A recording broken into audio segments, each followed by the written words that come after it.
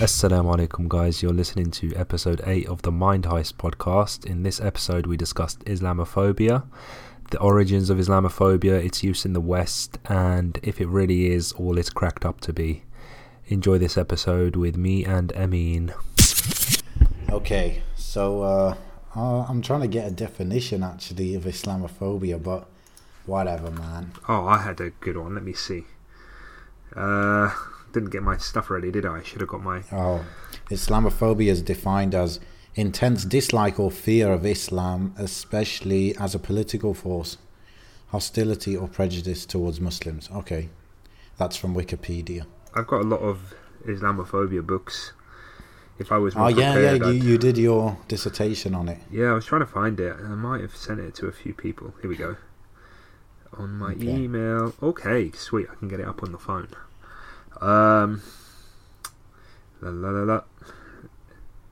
Abstract. Okay. Yeah. The Oxford Dictionary currently defines Islamophobia as the intense dislike or fear. So you've just read that. Well, yeah, when I wrote my thing about Islamophobia, we're sort of going into this without even saying hello. But when I wrote my... it's natural. Yeah. When I wrote my dissertation on it, I sort of immediately argued that Islamophobia has been around since, like, the dawn of Islam. Okay, interesting, yeah. So I didn't want to, I wanted to sort of take it at that angle. So that was, like, my first paragraph. I did a bit of CR. So that's like your hypothesis, yeah? It was my, it was my introduction, really. It was my origins of Islamophobia. I was thinking of going even further back towards, all the hostility towards any sort of monotheistic religion, but I didn't think it would be easy to understand for any person who doesn't know the link between Islam and the rest of monotheism. Yeah. Right. Where should we start? We've got contemporary. Yeah, then I just went into contemporary usage. It's quite dated now, all of this stuff, because this was according to It was just saying it was during like David Cameron's, David Cameron being in power and that. So that's when I wrote all of this. Anyway, let's break things down. Okay. How should we start this big discussion on Islamophobias? Well, I mean, so you talked about the definition already of what it is. Yeah. And you know what? Because when I was thinking about this topic, I came onto it to say that I don't really like the term. I'm kind of against the term. But now you kind of rephrased it as something that has always existed and stuff, and we can always expect it to exist, right? Yep. So maybe that's a good place to start. Like if you're Muslim, it's kind of part of our belief that people are going to oppose us, and people will disagree with us, and they won't believe. And in fact, the majority won't believe, right? Yeah. So it's kind of normal. The thing is, though, like recently, this word has been invented, isn't it? Like Islamophobia didn't exist maybe 20 years ago, I'm guessing, right? Yeah. I had a bit of discourse about when the actual word came out. If I can find it. I'm really unprepared, aren't I? Let me see. No, just let it flow, man. Here we go. So, it's not the first time this term has been used, nor is it the original definition of the term. Allen 2010 highlights that the origin of this term is debated, spanning from the American publications of 1991 to the works of Dine and Ibrahim, titled L'Orient vu de l'Occident, in 1925. 1925. And there's also like this terminology of it being used during the I think it was the Iranian Revolution, where a lot of Iranian women were scared of Islam or aspects of Islam, like forced hijab and forced veil, and it came up around there. So it has sort of been in discourse for a long time. 1979, yeah. Okay, so that's interesting. So what? Because one of the reasons that I don't really like using the term so much is because I realize its relation to homophobia. Okay, it's the same structural term, innit? A way of making a word. It's got the phobia at the end, right? Right. So because of that, I mean, you always gotta. This is something very interesting that I saw in one video or something from Dr. Shadi al-Masri.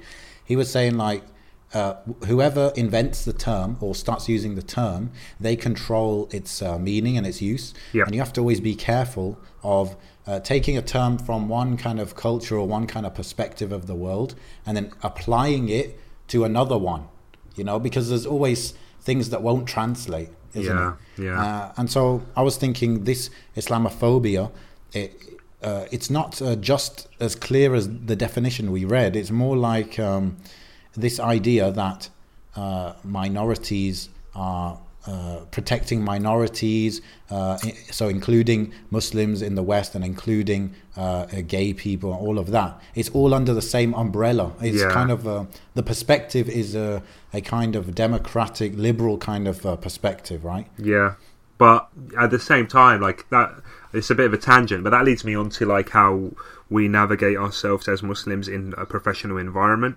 So, like in my current job role, I've had to be, I'm one of probably the only Muslim, or one of very, very, very few, you know, I haven't seen, maybe I've seen one.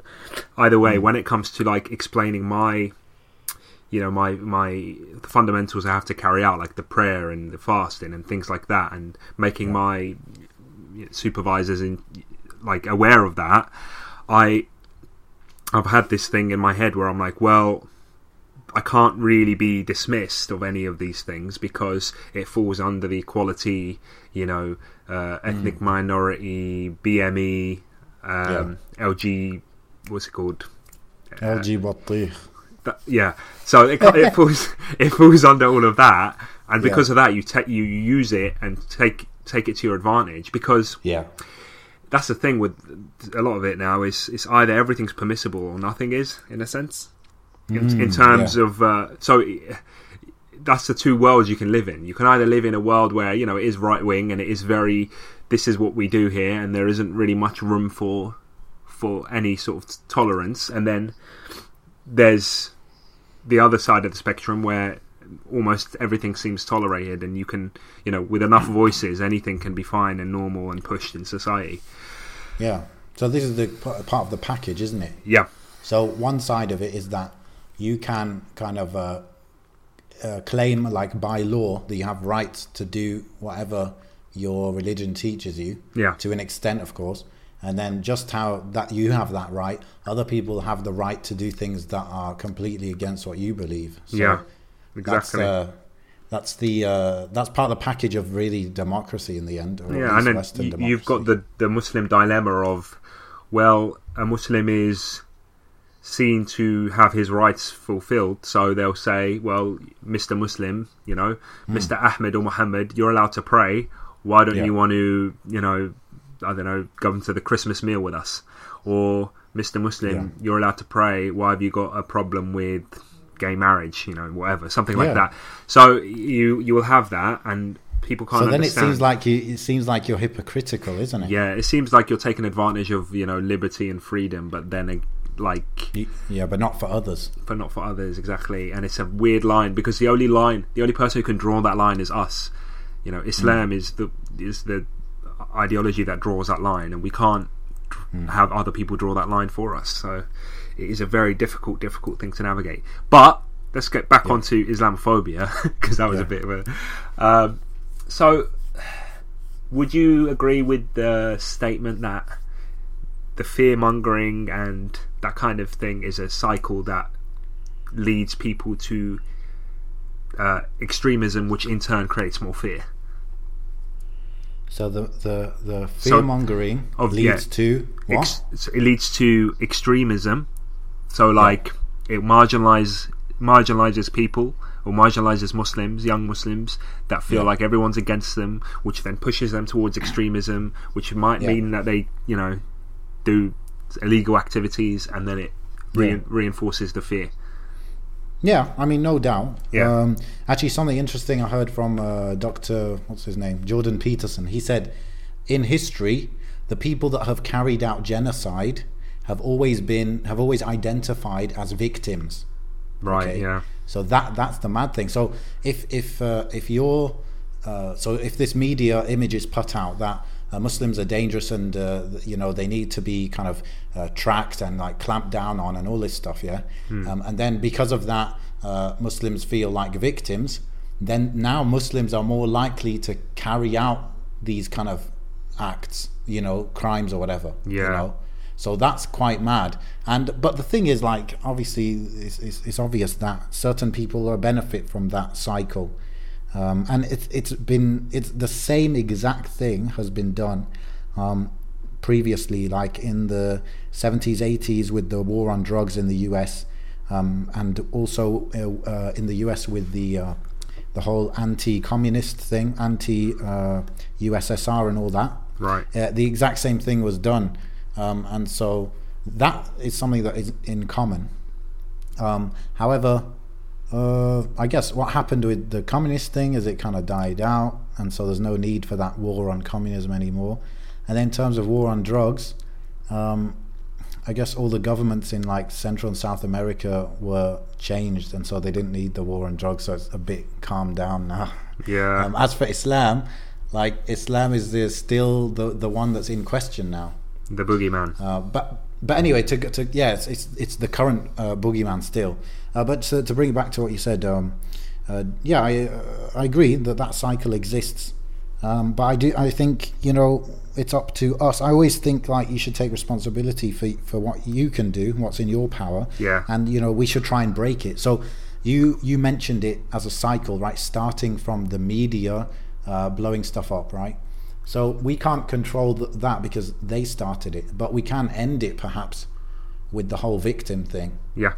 I mean, what do you think personally, when you mention victim, like I don't like the idea of self-victimization anyway. I don't like crying rivers every time something happens, or because it just, I don't know, it turns you into a individual that's always playing, weak and always crying. So it's about taking control of your own narrative, and also like not having to create not a always caricature. But not creating a competitive media element that will what I'm trying to say, basically washing away what you believe in just to suit obviously what they want you to do. And you see it now, like because you've got like, okay, we get attacked as Muslims by right-wing media all the time, right? And then you have left media or liberal media or whatever, sort of trying to champion us, but only on their terms. So they'll champion us by coming up with very weird, like extreme, not extreme as in terrorism extreme, but extreme is in like scenario, as in like, I don't know, a lesbian hijabi that is a rock star or something, like something crazy. Do you know what I mean? No, but you see it. Yeah, like, I know exactly. Okay, we're gonna have a Muslim in our TV show, but this Muslim is going to be a special Muslim, not your normal Muslim. It's going to be a special Muslim that does things that no other Muslim does, and that's how we're going to champion Islam. That doesn't do anyone any favors, because those people don't necessarily exist in the masses of Muslims. Exactly. So it's not a good. It's not good representation. Exactly. It's actually it just works for their agenda, really, the whole liberal agenda. Like exactly, and it goes back to what I said. Like, we can't let other people draw lines for us, because that's what it is. It's them shaping and anyway, it's just crazy. So Islamophobia, man. I don't feel like. I mean, I don't know. Here's a good discussion to have. Would you say you've experienced anything significant in your real world day-to-day life? Maybe not obviously where you are now, but when you were living here in the UK? It depends how you define it, right? Because look, I can actually be white if I want. Like, I don't think people will question me if I say I'm white. I mean, I don't know, maybe. Sometimes I can, sometimes I can't, right? When my beard was pretty long, I guess it was pretty obvious I was Muslim, right? Yeah. I've never got anything that is direct, okay? But you could say, I don't say this yet, but you could say that the fact that I get nervous when I'm going to an airport is Islamophobia. You could say that. But I'm not really into that, but you could say it. But that's all I've got, really. I guess. And you? I think the male experience is different from the female one. Like, and that's only from my own like view and what I've seen.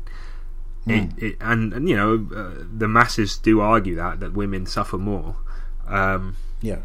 Because I've had, like, my wife's had, you know, I don't want to go into details, but, like, you know, altercations in the street. My mum has, my sister, I think my sister has, yeah.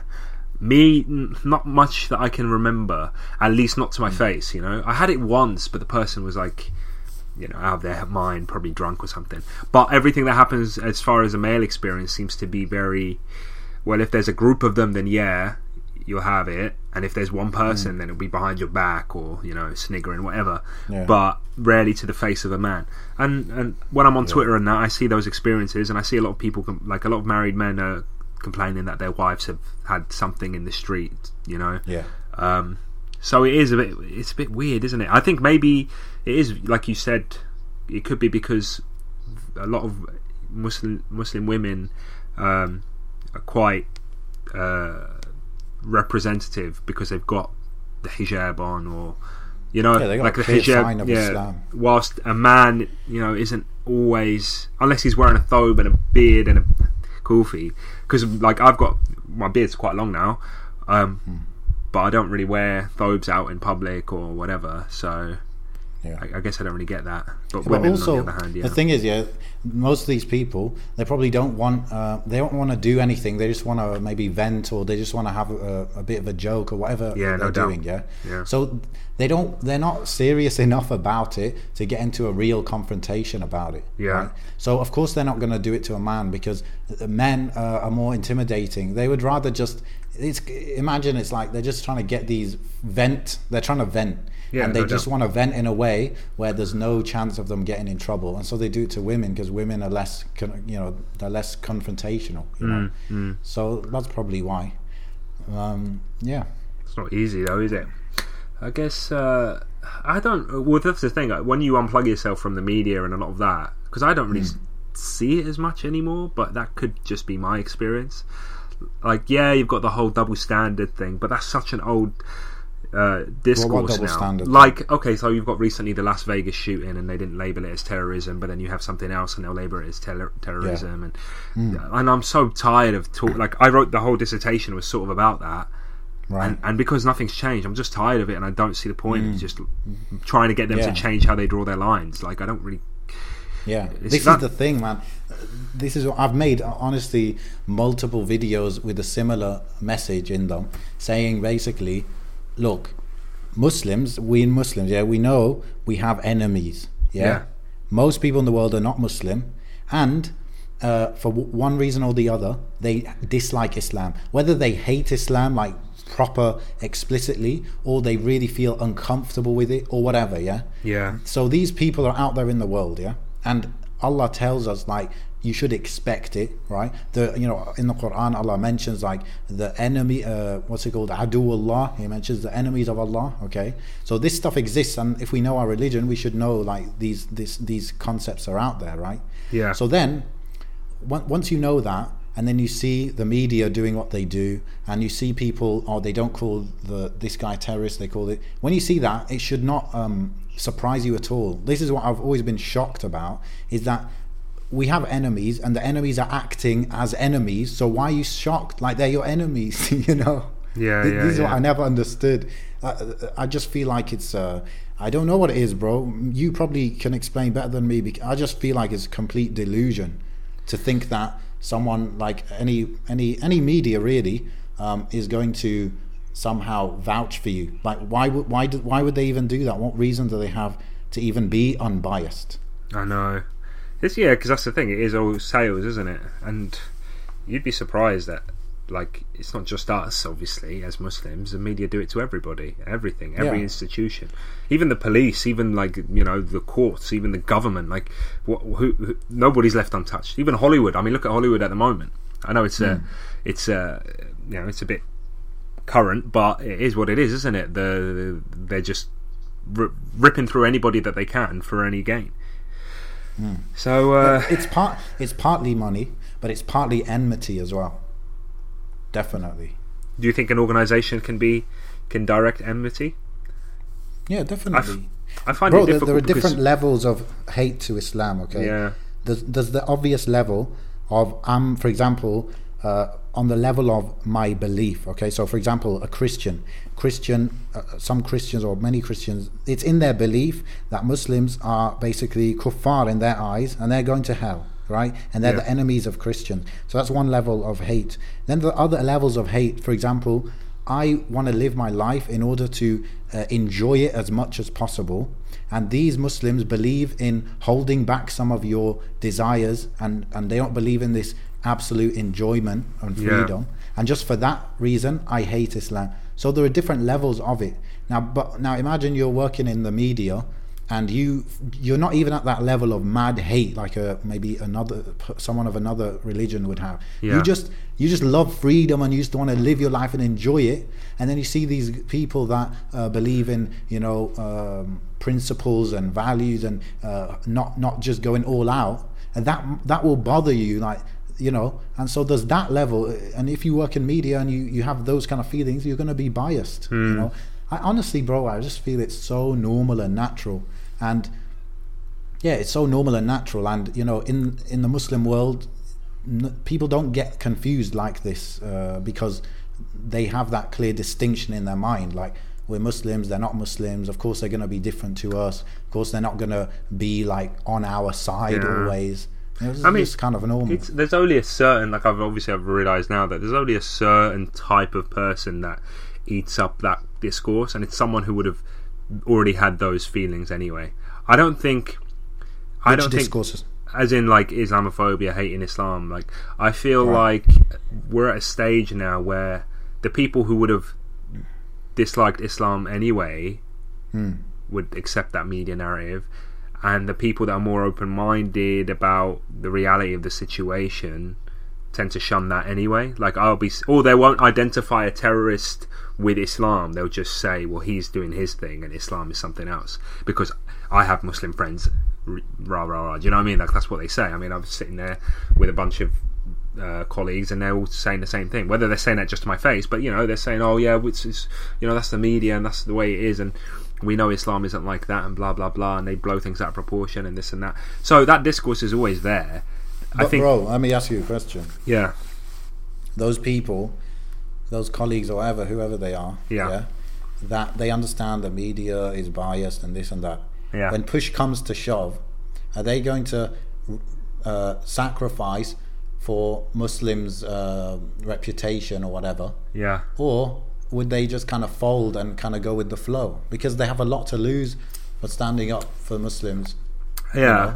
But the flow, this is the thing about the flow at the moment, it's that the media that explicitly says Islam is bad is few and far between, I'd argue.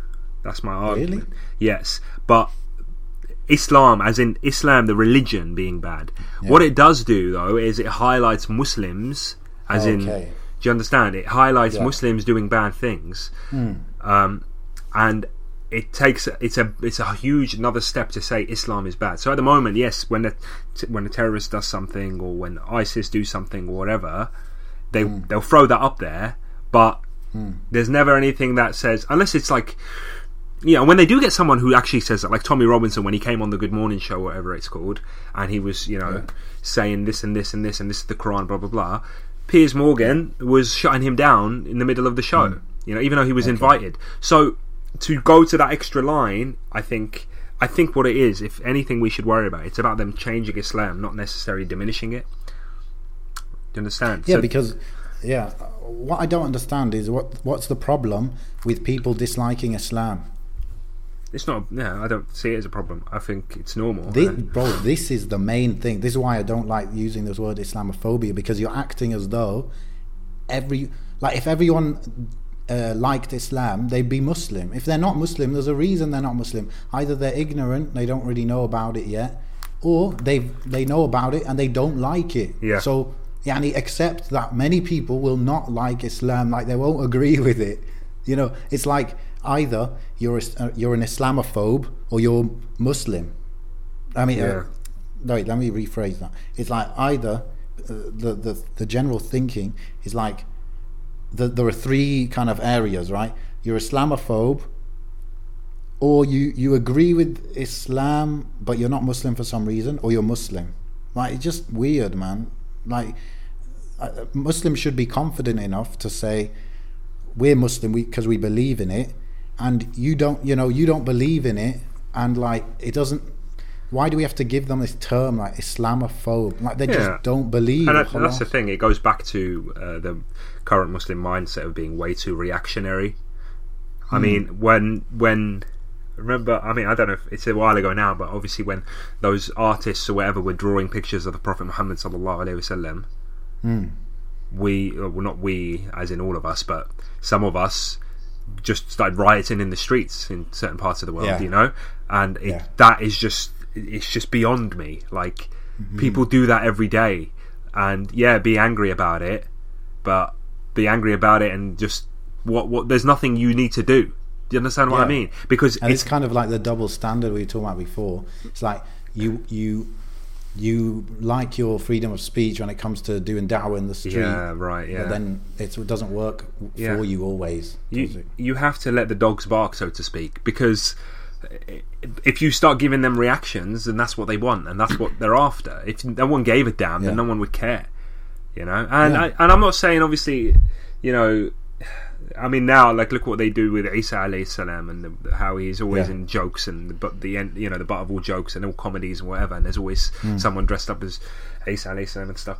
Yeah, there is that risk of it going to that extreme, but at the same time, there's a way of giving your distaste for something without looking barbaric in doing it, you know. So I think what we need to do is to communicate Islam as it is, and then, you know, people will agree or disagree with it, and then it's kind of like, so be it. As long as people understand actually what Islam is, then that should be our goal, you know. Yeah, exactly. And I think that's what Prophet ﷺ came to do. He came to give the message, right?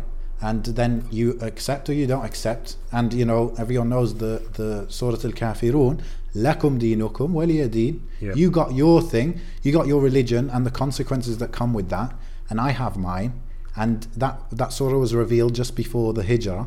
Then he's like, okay, I gave you guys in Mecca the message, I'm going to Medina now, you know the message, you know, you can come to Medina if you want to be Muslim, etc. And it's like, cool. That's what I did. You know? So I wrote something like that in my dissertation as well, about how, like, the shu'ara of that time were like the media of today.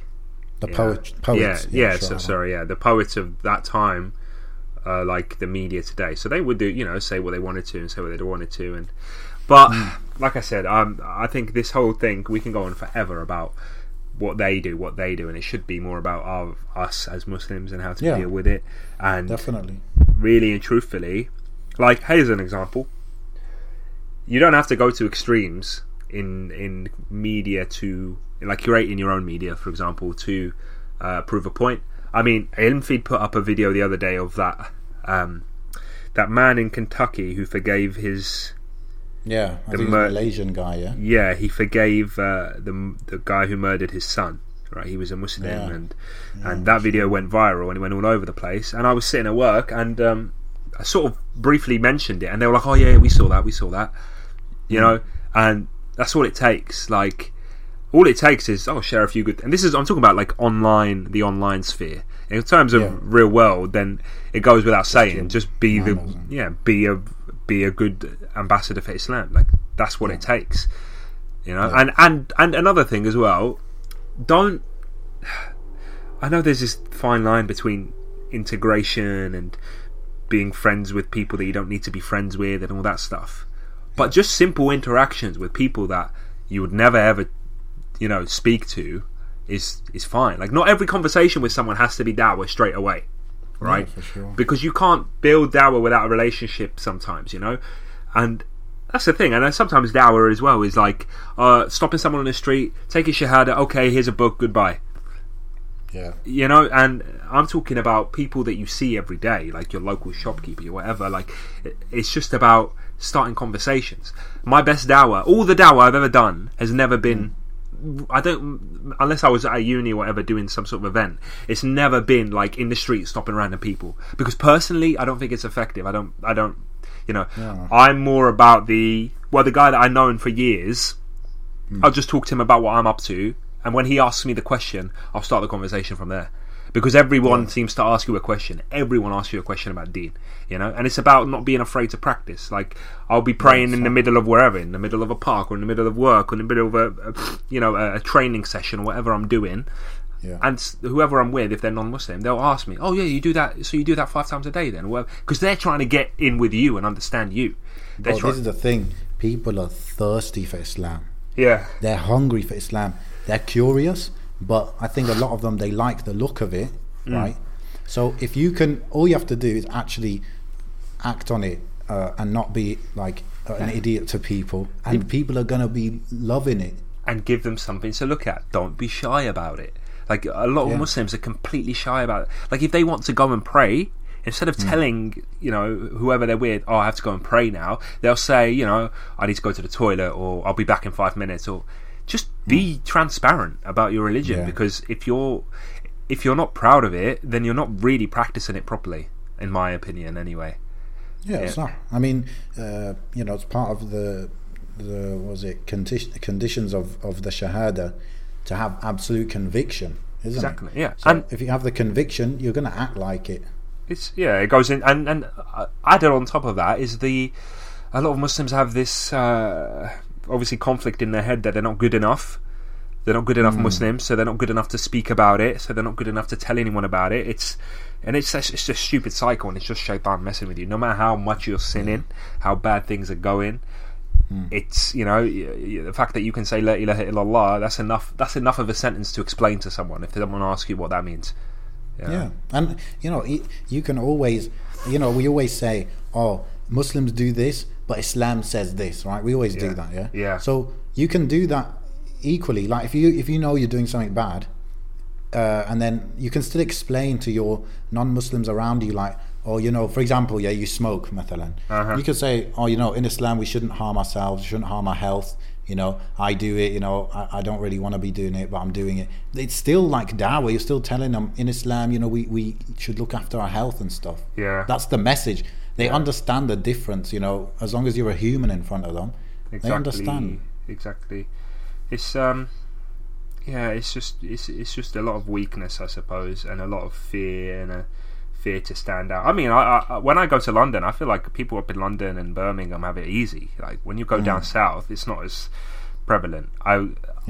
Especially in between, like, so I'm in Brighton. In between Brighton and London, you've got a lot of small village towns, and I've been going to quite a few of those these past weeks, and I stick out like a sore thumb. But I feel like I experience less looks and racism and whatever from those areas than I do from bigger cities.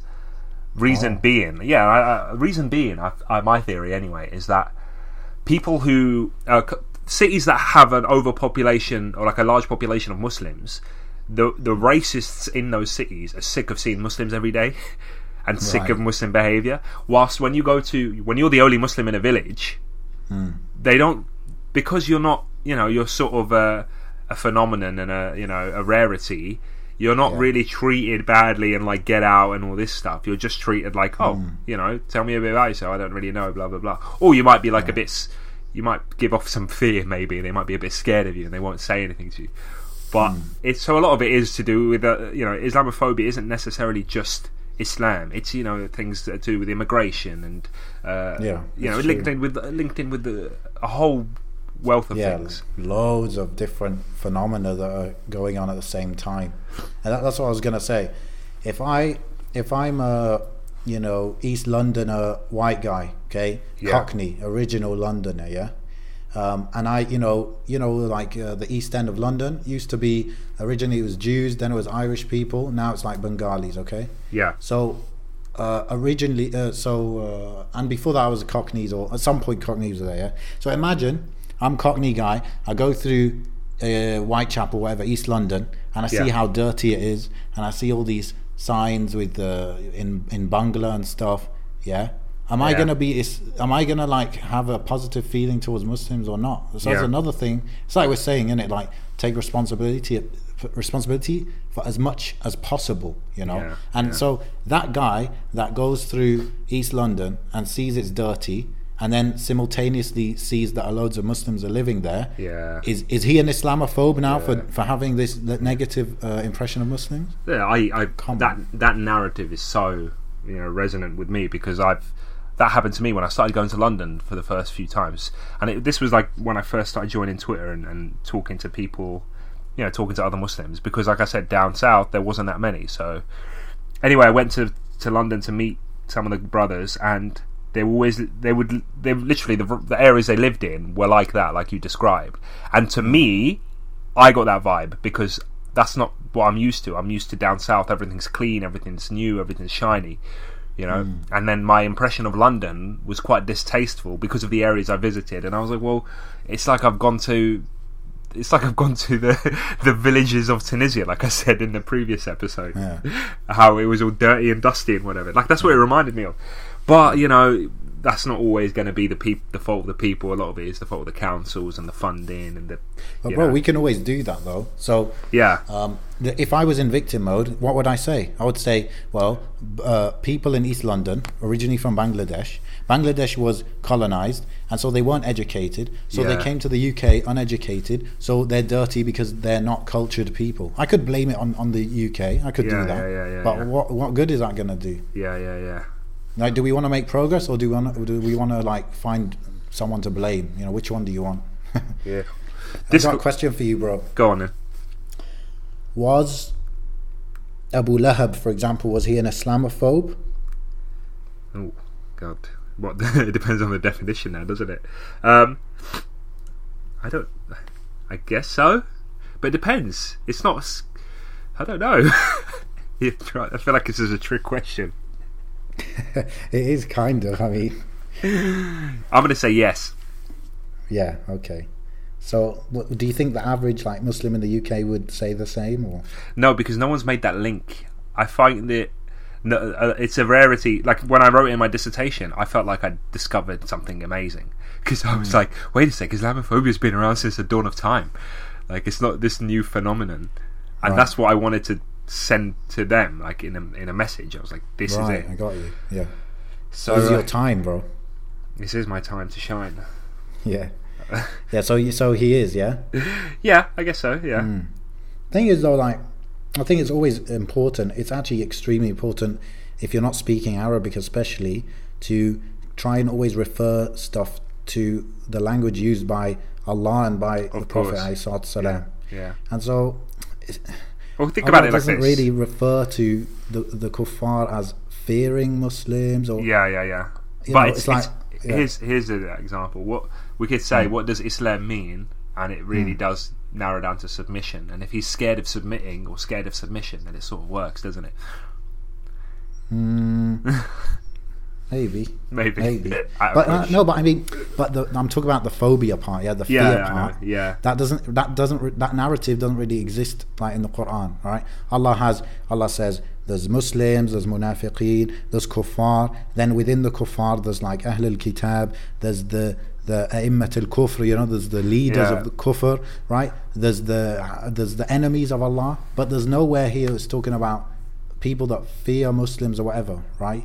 So, I mean, these people that might be called Islamophobes, they're just not Muslim, and they have negative feelings towards Islam or Muslims or whatever. It's all mumbled up in their head, probably. Yeah. And as a Muslim, it's to be expected, I think. And so it's like Abu Lahab. He had a big problem with Islam. And what do we call him? He's just a kafir, yani. Khalas, I don't know. That's the thing. A lot of these books that I had that are Islam, about Islamophobia, weren't even written by Muslims. So it is sort of who called the Christians kind of thing. It wasn't Isa alayhi salam, was it? It was the enemies, so to speak. Not saying that these people are the enemies, but I'm saying sometimes the labels come from the most far-reaching places and never the people themselves. Yeah, so and that's you've got okay. Think about it this way. I mean, you've got people who are against Jews and Judaism are generally anti-Semitic or the anti-Semite, and but Arabs are also Semites. Yeah. Well, so it's a bit. Yeah. So this is the mad thing, bro. It's like how the word is used is mad. Yeah, but why is it not judophobia? Yeah. Do you understand? that's another discussion for another day. But it just goes to show, like, certain things are used while other things aren't, and it's a bit of a coin flip whatever it lands on. Yeah, I mean, you got to sometimes you just got to sit for 5 minutes and think about the words you're using and where they come from and why you use them in those contexts and stuff like that. Then it gives you a bit of clarity, maybe. I wanted to share, because whenever I talk about this topic, I always refer to this story in the time of the Prophet ﷺ, when I believe it was the Sahabi, Khabbab, what's his name? Khabbab bin al-Arit, something like that. Right. Okay, so he comes to the Prophet ﷺ. This is in Mecca, and in Mecca things were very hard for the Muslims. All the mushrikeen were like, they were not happy with this new lifestyle, if you like. And they, what was happening, torture, and some were killed, etc. Yep. And the siege kind of thing as well. So Khabbab, he comes to the Prophet ﷺ. He says, will you not make a dua for us? Will you not ask Allah to help us? Okay. And then the Prophet ﷺ, how did he reply? I mean, think about it. Like, Khabbab is coming. I don't want to force my interpretation on this, but it's kind of like a victim situation. It's like, Lord, this is being done to me. Will you not ask for help? Okay. So he comes to the Prophet ﷺ. What does the Prophet ﷺ reply with? Does he feed into the victimhood, or does he switch it and go elsewhere? Okay. What does he say? He says, alayhi salatu, he says, before you there were people, there were Muslims, okay, that they would be their skin would be pulled from their bone, okay, they'd be tortured so much because of their belief, okay, and other people would be cut in two, etc. Okay, talking about the terrible torture that would happen to these Muslims that were before them. Okay, so straight away he's given Khabbab an example of people worse off than him. Okay, and he said, and these people, they didn't turn away from their deen. Okay, so he said, this terrible, much worse than what's happening to you right now, happened to these people, and they did not turn away from their deen. Yeah. Then he says, Wallahi la yutimmanna hadha al-amr. This religion, it will be completed. Okay, until the famous hadith about until you'll be able to go from Hadramaut to Sana'a without anything to fear. Yeah. Then what does he end with? Well, he says, وَلَكِنَّكُمْ تَسْتَعْجِلُونَ. But you, he's talking about the Sahaba that were feeling this way. He said, you're hasty. You're too hasty. So he came to him as a victim, and he went away as someone empowered and someone looking inside for how he can improve. Okay, I need more sabr, and this is in Bukhari, by the way, right? So I love this story, bro, because it's like it gives you that formula of, okay, look inside. How could I be more patient? How could I give a better image of Islam? How could I be a better Muslim, rather than looking externally for help per se? That extends, doesn't it? It extends way beyond this as well. It's just a general mindset that everyone needs to try and achieve. It's to stop playing the victim and blaming the world, I guess, blaming everyone else for their own problems, and just it is what it is. It's a mad mindset in general, to look inside yourself and try and improve and stuff. So that's my Islamophobia hadith. Yeah, man. I think obviously things are changing. I mean, I don't know how much media and stuff is taken. Like I'm talking about TV and newspapers. Like, the generation changes now. Everything's on the internet. People post things, viral videos, sort of it's democratized, yeah. So things aren't really as clear cut. And there's everything, like, now everything's available. Everything you want, everything is just there. So you can be exposed to anything, and it would just shift your mind, and it's just a bit crazy. It's not what it used to be anyway. So I don't know. Is it sustainable? I don't think so. I mean, even when you look at the political side of things, and you've got Donald Trump as the president, and his openly Islamophobic in quotations, his rhetoric and stuff, and it's just like, well, everyone's laughing at him anyway, so how much of what he says does it really mean? Yes, when it comes to policy and things that changes people's lives, then yeah, we can be worried, and we can try and sort of combat that through legislation and through petitioning and whatever. Like, when it came to the flight bans and stuff that actually affects people's lives. Yeah. And yeah, there is that side of things. Where is the ugly side? Where hijabis, women, whatever, they are getting attacked and physically, and yeah. that is something to worry about, and it is something to combat. Is it as prevalent as maybe it's made out to be? I don't know. Because you're probably more likely to get hit by a car, or do you understand what I'm trying to say? Like, yeah, the statistics are always skewed a bit. So yeah, like when this whole acid attack thing was happening. Yeah, I think I did a story on Snapchat or something about, like, it's really dangerous to get in a car. Like, it's way more dangerous to get in a car. Like, you're way more likely to get in a car crash than to get acid thrown on you or to be attacked because you're Muslim. Of course. Like, it's mad. It's actually very safe in many countries, walillahi alhamd. Yeah. So, like, it's a... Like, obviously, bro, Donald Trump, he got elected. Like, people voted for him. Yeah, right? Yeah.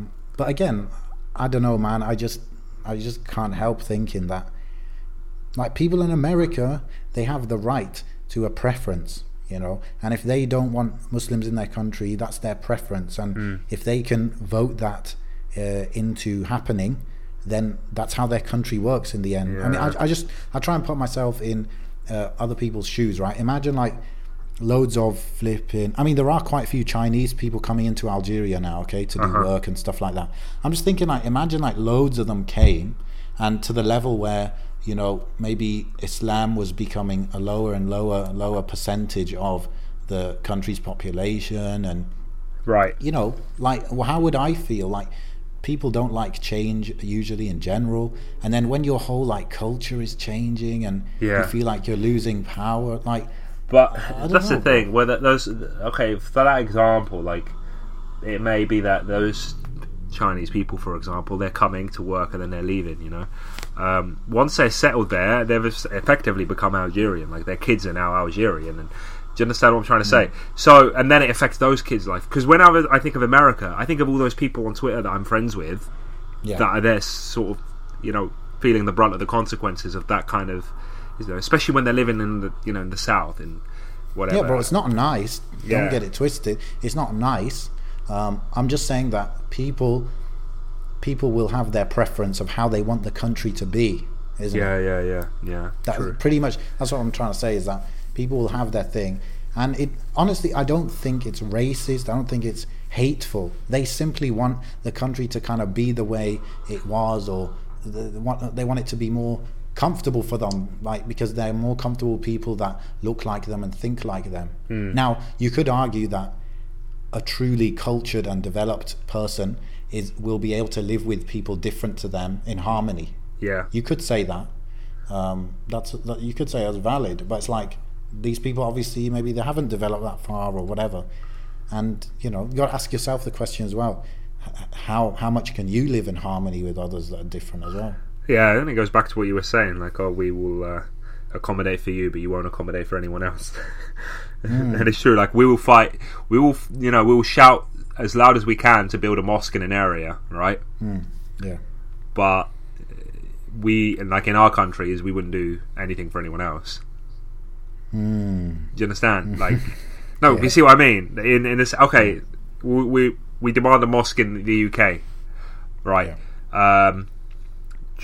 Try and get, like, a Sikh temple built in Algeria or something. Oh yeah, exactly. Yeah, exactly. I guess it's like the UK has claimed for a long time that it's a democratic country, and that there are certain rights that they want to give to everyone, and it's based on that people demand stuff, isn't it? Yeah. And it's difficult. Like, it's a dilemma. Sure. We can't. That's the thing. Like, if we're going to keep denying it, we're going to keep denying it. When they complain about these things, sometimes there's hints of truth, because we can't. The lines are drawn and they're rigid for us, right? and we are taking advantage of the liberties that we have here. It's just that's just the way it is. Are we going to implement those liberties in our own ideological Muslim countries? Probably not, because it's not how things work. So yes, we have to hold our hands up and say, well, this is your country, this is democracy, this is what you want, and we're going to play by your rules to get what we want as well. Yeah, that's a fair way of saying it, really. Yeah, I think being honest about it is better, isn't it? Yeah, that's the thing. Yeah, and it's like, I'm going to be a good citizen in terms of, the general stuff. Like, everyone can agree on, like, keeping the streets clean and helping out if there's crime and all this type of stuff, innit? Like, you're right. You can agree on most things in the end. Yeah, and that's the thing. Yeah, like, that's what the only thing we can do is sort of fluff it up, I guess, and be the best we can be. And no, it is like trying to be exactly, just be the best people that you can be. Like, do good for people, and just there's little things that people just don't think about. The smallest the things, like, always play on my mind. Like, trying to give you an example now, but stuff like driving at the correct speed limit, or being a sensible driver, or parking correctly, or not parking illegally, or I know these are all with driving, but similar sort of low-level things that we just brush to the side. At the end of the day, you're a Muslim committing that, and in the eyes of other people, yours is worse. Your sin is worse in the eyes of other people because you're Muslim and you're representing, and that goes in front of Muslims. It goes in front of non-Muslims, and it goes in front of Muslims. As a practicing Muslim, your sin is always worse in the eyes of people, isn't it? Because so, what would you say to someone that says, "I'm fed up of having to kind of be better than the average person because I'm Muslim and I have to give this good impression"? I say to them that Allah put you in a position where you could probably earn more deeds because of that, because Allah has made you a representative. The pressure is a test from Allah. Because you're practicing now, Allah is testing you more, and part of that test is to be better. Allah is essentially, without you even knowing, pushing you to do more. The fear of hypocrisy, the fear of failure, and the fear of hypocrisy should always push someone to do more. I used to say that on Twitter, people listen to music, right? Muslims listen to music, and they would never like to share a hadith about music and how bad it is, right? Because they feel like they're being a hypocrite. Okay, and I would say to them, share that hadith, because the fear of hypocrisy is often worse than the fear of you listening to music and what results from that. Being a hypocrite is such a big deal in some people's heads. Like, when it goes back to what we were saying earlier about non-practicing people giving dawah, because they don't want to be a hypocrite. That fear of hypocrisy, for some reason, is huge in our whole culture. Well, I think hypocrisy in the English language and nifaq is not exactly the same. No, of course, yeah, and that's what I mean. I'm essentially, I'm talking about the English or the Western interpretation of being a hypocrite, and it's true. Like, it is a big deal to a lot of people. But yeah, that's what it is. I used to say to myself, like, if I'm struggling with something or I've done a particular sin, straight away I'll tell everyone not to do that sin, because that will put me off doing it. Because I'll think, well, I've just told everyone not to do it. Yeah. So you put yourself in a position to do good. Box myself in, and then anyway. In the end, like, it's a privilege to be a Muslim. So if you don't want this privilege, just because people are, you have to kind of show more good openly. If that's like such a big deal for you, it outweighs being Muslim, then I don't know, maybe you need to learn more about Islam to value it. I don't know. People are weak with it as well, and that's what irritates me the most. Like, I don't. It's shame. People don't have a lot of shame. Like, yeah, okay, you're a bad Muslim or whatever. There's no need to flaunt that or to put that out there. Or you're struggling with your deen in this particular time. If you know what's halal and haram, there's no point putting your haram out there for everyone to see. Yeah, this is a whole other podcast, isn't it? It is a whole other podcast, and I would love to do that podcast with you. Inshallah, we will. It's just, it's bugging me to death, because there are people that I'll go back to Twitter, because that's where I see Muslims now. I don't see any Muslims anymore because I'm so tied up in my own life. But yeah, and it is what it is. Like, you see Muslims that were practicing one day, and they might still be practicing now, but they've got low iman, And you can see when someone has low iman because of what they're posting and what they're sharing and what they're liking. And then on the other flip side, oh, look at what the West are doing to us and Islamophobia and blah blah blah. Nah, man, just stand on your 2 feet, keep your sins private and just be a better person, be better than everyone else. The theme that's coming through a lot of what we're saying is like ikhlas. I think, like, if you're genuine about wanting to be pleasing Allah, basically, if you're genuine about pleasing Allah, then a lot of this stuff it won't bother you as much. Like, you're trying to be a good Muslim whether there are Islamophobes or not, right? Yeah. Whether people are picking on you every little bad thing you do or not, you want to be a good person anyway, right? You want to please Allah anyway, right? Exactly. So if you're genuine with Allah, then your behavior actually should be similar. Yeah. Like, you won't litter for because Allah doesn't like it. Before, you don't litter because Johnny's gonna think Islam is bad. You're right. Yeah. And it goes back to that whole thing of like looking inside, innit? And like, if you like, because a lot of the stuff that you're pointing out, like driving properly and following the rules and all of that, people might say it's not a big deal, it doesn't make any difference, right? But in front of Allah, every deed is good, innit? It's like every good intention you have to do these things. So if it's for Allah, it's not a small thing, it's a big thing. I have to go soon, but I just wanted to say, on top of that, it goes, like, I was thinking of this the other day, like, when you're crossing the road at a traffic light, and you cross it's a red light. There's it's a red light for you, for the pedestrian, but you still cross anyway, right? Yeah. But when there's a like a mother and her child there waiting as well, I tend to not cross because I wait for the green man, just so that kid knows how to do it properly and doesn't see me and gets led. You understand what I mean? And it goes to, it's the same sort of thing that I'm trying to say. Like, sometimes just doing something correctly and how it should be done in front of someone else is enough to change them and enough to give them an impression about you. You know? So I just got one question for you, bro, because you're in the UK and stuff. Around this whole Islamophobia thing, some people react by blaming those people that can be blamed. Some people react by trying to campaign for example, policy to be harsher against hate crimes and all that. I know Sheikh Haytham's thing that he's been pushing is like, be confident that you're British and you belong here, like you deserve your citizenship and your rights just as much as non-Muslims, right? And you should, and when you have that mindset of confidence and yes, this is our country as well, it will make you work to build the country, right? So it's not a PR stunt, it's not a marketing gimmick that you're cleaning up your neighborhood so the news see that Muslims are doing it. No, it's your neighborhood, so you want to clean it up. Because that's what it's a good thing to do, and because you want to develop this country, and you're Muslim, and Muslims are part of the fabric of the UK. So do you agree with that kind of narrative? Or? Yeah, a little bit. Yeah, because when we know the other episode when we were talking about living in the East and all of that, and how like you never feel like you belong anywhere. If you've still got that mindset, really and truthfully, that at least me, if I still got that mindset that, oh no, I'm Tunisian or I'm Moroccan, or do you understand? Then I'm just fooling myself, really, because I wouldn't last a second out there in North Africa.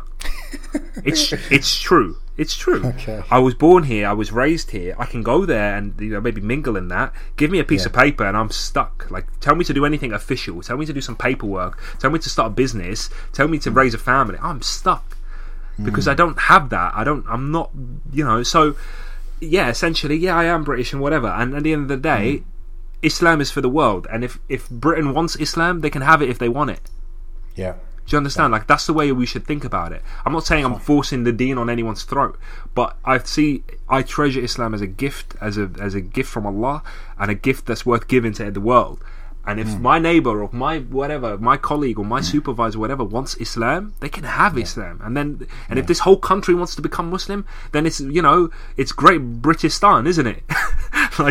That's what it can be if it wants to be. So it's everyone's welcome.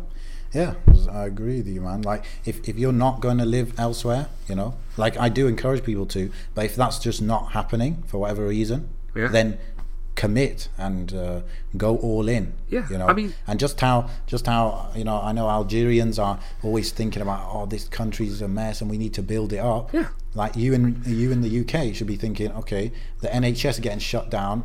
What can I do about it? Yeah, of course. I mean, look, Aki, Algeria, for example, wasn't a Muslim country at one time. So, Didn't have Islam. And you know, and who knows? We don't know how long this world is going to be around for. We don't know. Yeah. And we don't. The whole East-West thing could be flipped on its head one day. Europe could be Muslim, and the Middle East could be, you know, well, apart from Mecca and Medina. But do you understand what I'm trying to say? Like, you just don't know. There's nothing set in stone to say that, you know, we're going to be upon what we're on forever. So. Allah Yahdina. Yeah, it's a brand new context, man. This never happened in history before. I think such huge numbers of Muslims living as minorities, you know, so it's a whole, and even this whole globalization and mass immigration thing, it's a big new phase in the world, this whole globalization thing, and no one knows where it's going. So, you know, because we don't know where it's going, we should try and make it the best future, inshallah. We just need to be pioneers of our own professions, really. That's my goal anyway. Just be the best at what you do. Yeah, and no need to chase whoever's doing something else. Do your own thing and be the best at it. Inshallah, yeah. Ihsan, chase ihsan. Of course. Bro, do you want to do any comments or questions before we end it? Well, the thing is, dinner's on the table, so that's why I have to go. Okay, great. Let the if you want to answer a question, you can record it when I'm gone and you know, slap it on the end of this, inshallah. Or if I might do one as well, like, because you did a whole episode on episode 7, didn't you, all on your own? Yeah. So, guys, if you like that, let us know, because that might be like a plan B if any of us are, you know, I might do the next one or whatever, like a quick question thing. Yeah, actually, that might be a good idea, because it's sometimes nice, because that way you're answering the person directly to them, and it's like a conversation between you and them, you know.